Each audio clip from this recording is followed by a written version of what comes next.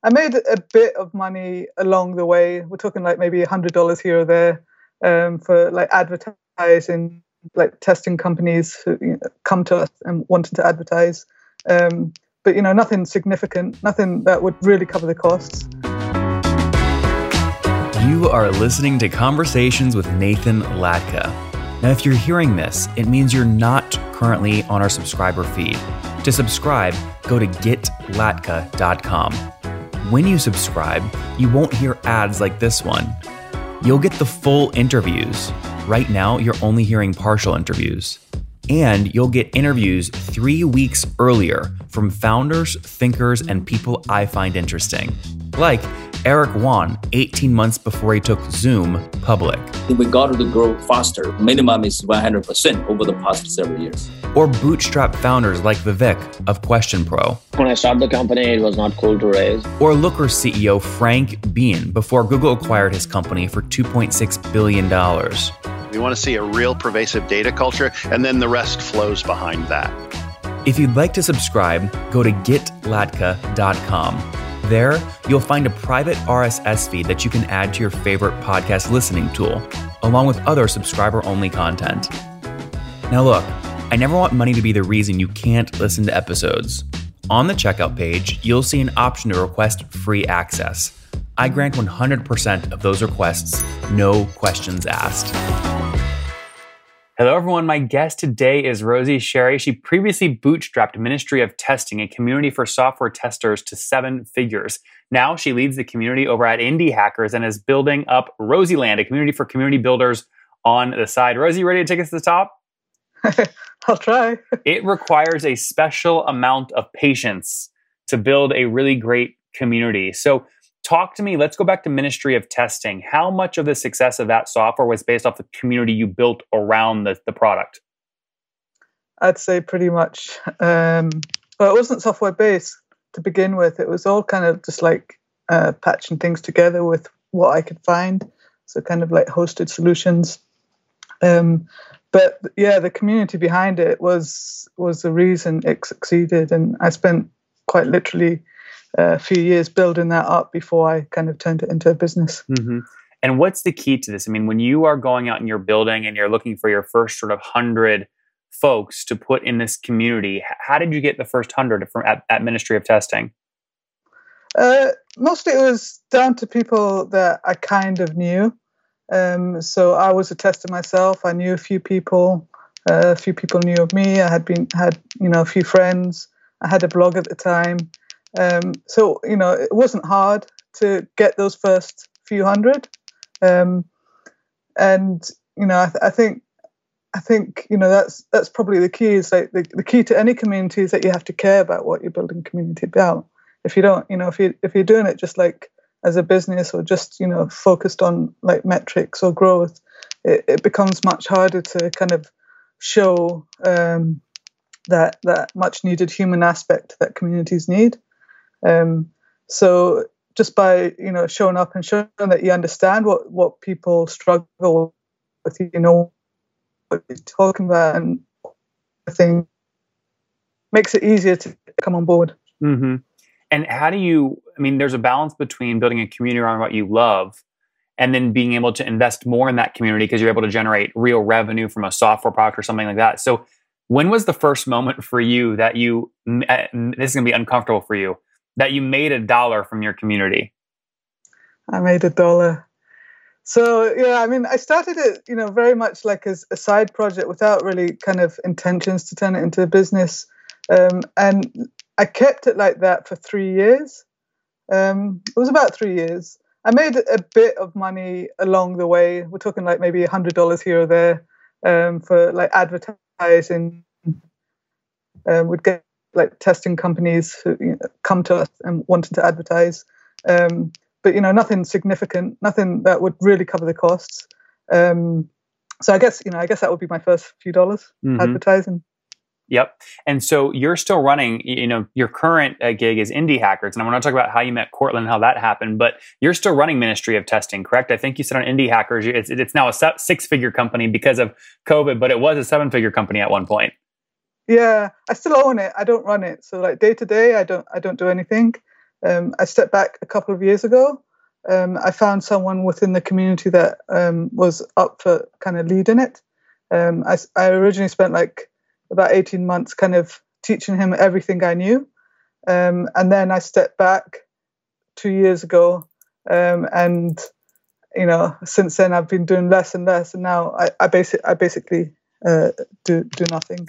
So Sherry, one of the hardest parts that I talk to with folks trying to build a community is when they want to pass it off to someone. And sometimes they go and try and recruit somebody from outside the community. That almost always fails. Other people, they find the most passionate community member and figure out how to incentivize them to run the community. How did you do that with the person you found from ministry? How did you incentivize them financially to run the company?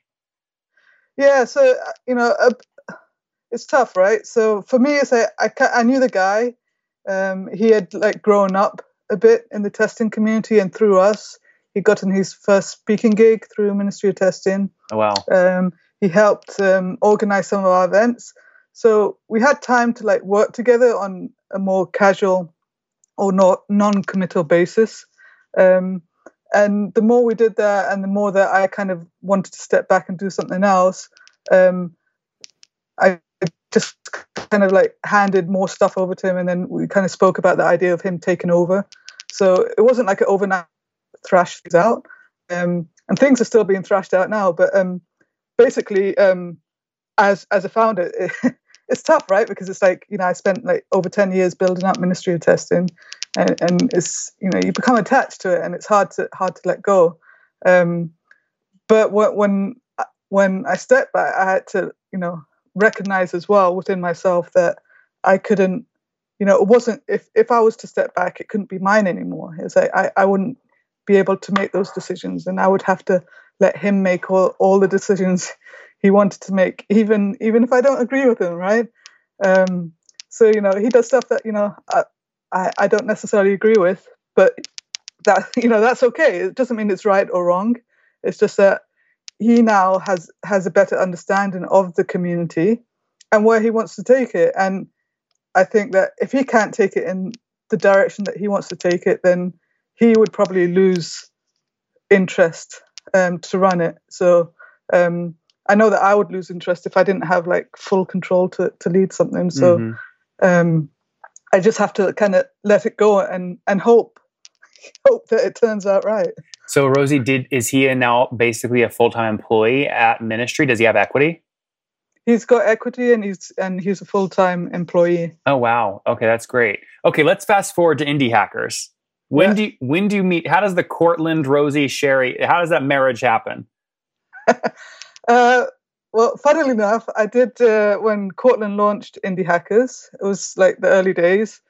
He was doing the text-based interviews, and I did one of the first. I think I was like number 17 or something. I did for the interviews for Ministry of Testing.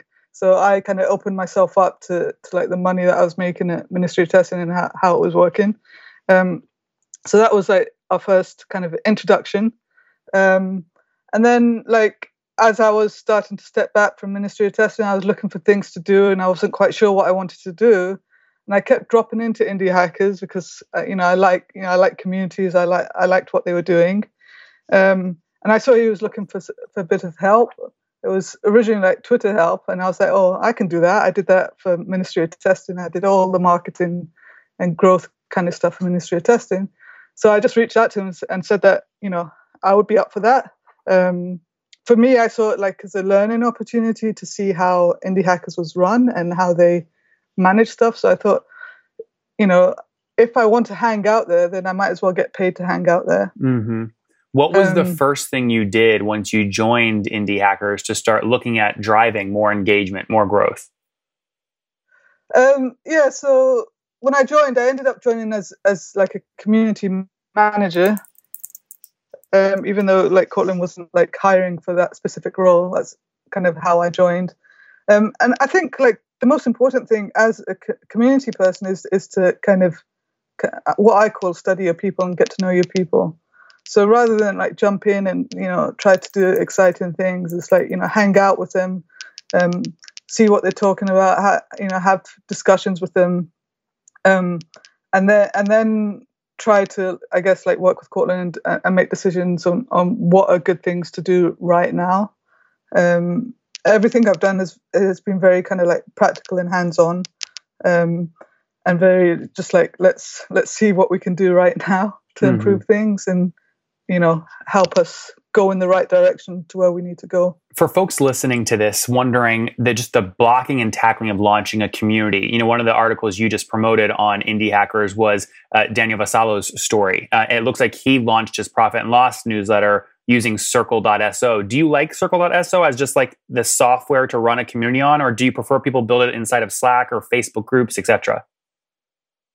I think it depends. I think the problem is people think about the tools first and then the community second. And I'm trying to encourage people to not think about the tools first, because I mean, we get the questions all the time. Anywhere you go, you say, what tool should I, you know, people are always asking, what tool should I use to build the community? And it's like, you can't answer that question until you get to know who your community are. You need to like understand what they're interested in. You need to know where they hang out. You need to know what tools they use generally day to day. So for some people, like Slack's the perfect tool, and there's some really great Slack communities out there. Can you name one or two so we can study them? Lenny Slack is a great one. It's probably, you know, one of the best managed, in my opinion, that I've been on. And then Charlie Ward runs Weekend Club. I think it's weekendclub.co. And that's like a indie co-working type community. And he does really well with that. And in both those communities, there's a great vibe. And I've spoken to Charlie a number of times, and, you know, we've talked about like maybe moving to different tools. But, you know, at the end of the day, his community are happy there. They're all familiar with Slack. Mm-hmm. So it was like, if he tried to move to Circle, or if he tried to move to another tool, the community would probably die, in my opinion. When I look at your pattern on your profile on Indie Hackers, I see a constant theme, which is always something that combines a tactic plus something that's money related. In fact, one of your recent posts that did really well was you breaking down sort of first, you know, last 10 years of money making, next 10 years of money, like all your ways you made money, paid off debts, etc. The one here with Daniel also does the same thing. It's a tactic, newsletter growth, plus the money behind it. Have you found that this recipe of tactic plus proof in the form of revenue and money is really what makes it work on Indie Hackers? Sometimes. They're not all like that. I think those are my most recent posts. Yeah, I mean, money speaks, right? Everybody wants to know like how people make money. And if you look at the top posts, all-time posts at Indie Hackers, a lot of them have to do with how people have made money. Mm-hmm.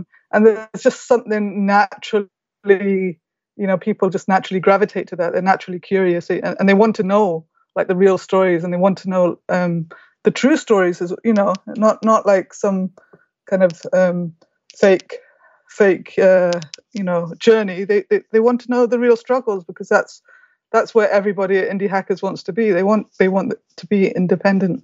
So Rosie, if someone's listening right now and they're trying to find their formula, a content formula that really works, what's a way that they could engage in the form of asking their audience a question to try and uncover what that unique content combination is? I would just say like experiment, like a combination of experimenting and seeing what works, and then kind of finding like what's a balance with what you want to achieve as an individual. I think as humans, we like to copy each other, but my gut, I haven't studied this in detail, but I think the people who end up succeeding are the people who try to do things differently or try to do things in their own way, and that's what makes them stand out. Rosie, what's something you really want to try, but you haven't been able to try because Indie Hackers is part of Stripe?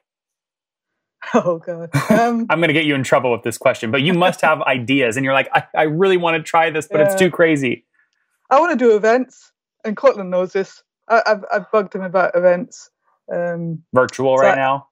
Well, I guess virtual. I don't think there's enough events going on online. So it's like, it's one thing connecting through the forum, but connecting face to face or virtually face to face, I think starts to bring a really good trust, and community sense to everything. So yeah, events. All right, Rosie, what are you teaching in your course? It sounds like you're putting a community together of community builders. Where can people learn more about that if they want to join? They could go to Rosieland HQ on Twitter is probably the best place at the moment. There's a few things changing around on the website. But yeah, I'm building a course. It's the first time I've done it, so stepping outside of my comfort zone. I've been building communities for like 15 years, and I feel like there's a lot to teach that nobody's really talking about. Yep. Guys, if you're listening going, why is Nathan being so soft with Rosie? He's not asking revenue questions or anything. That's because she's already written about it all. So you can go look all this up. She's so transparent with all this stuff. I wanted to get into some of the other sort of softer subjects of building a community because, again, the best communities are the ones that are not focused on money first. They're really focused on listening, as Rosie explained. And if you want to learn more on how she's doing it and some wild ideas she wants to try, you can go check out her course, check out her Twitter. Rosie, anywhere else they should check out online that we can learn more about you? No, Twitter's good. All That's right. my place. Rosie Sherry, Ministry of Testing, now Indie Hackers Full-Time. Her first course coming up. We're rooting for her. Rosie, thanks for taking us to the top. Thank you.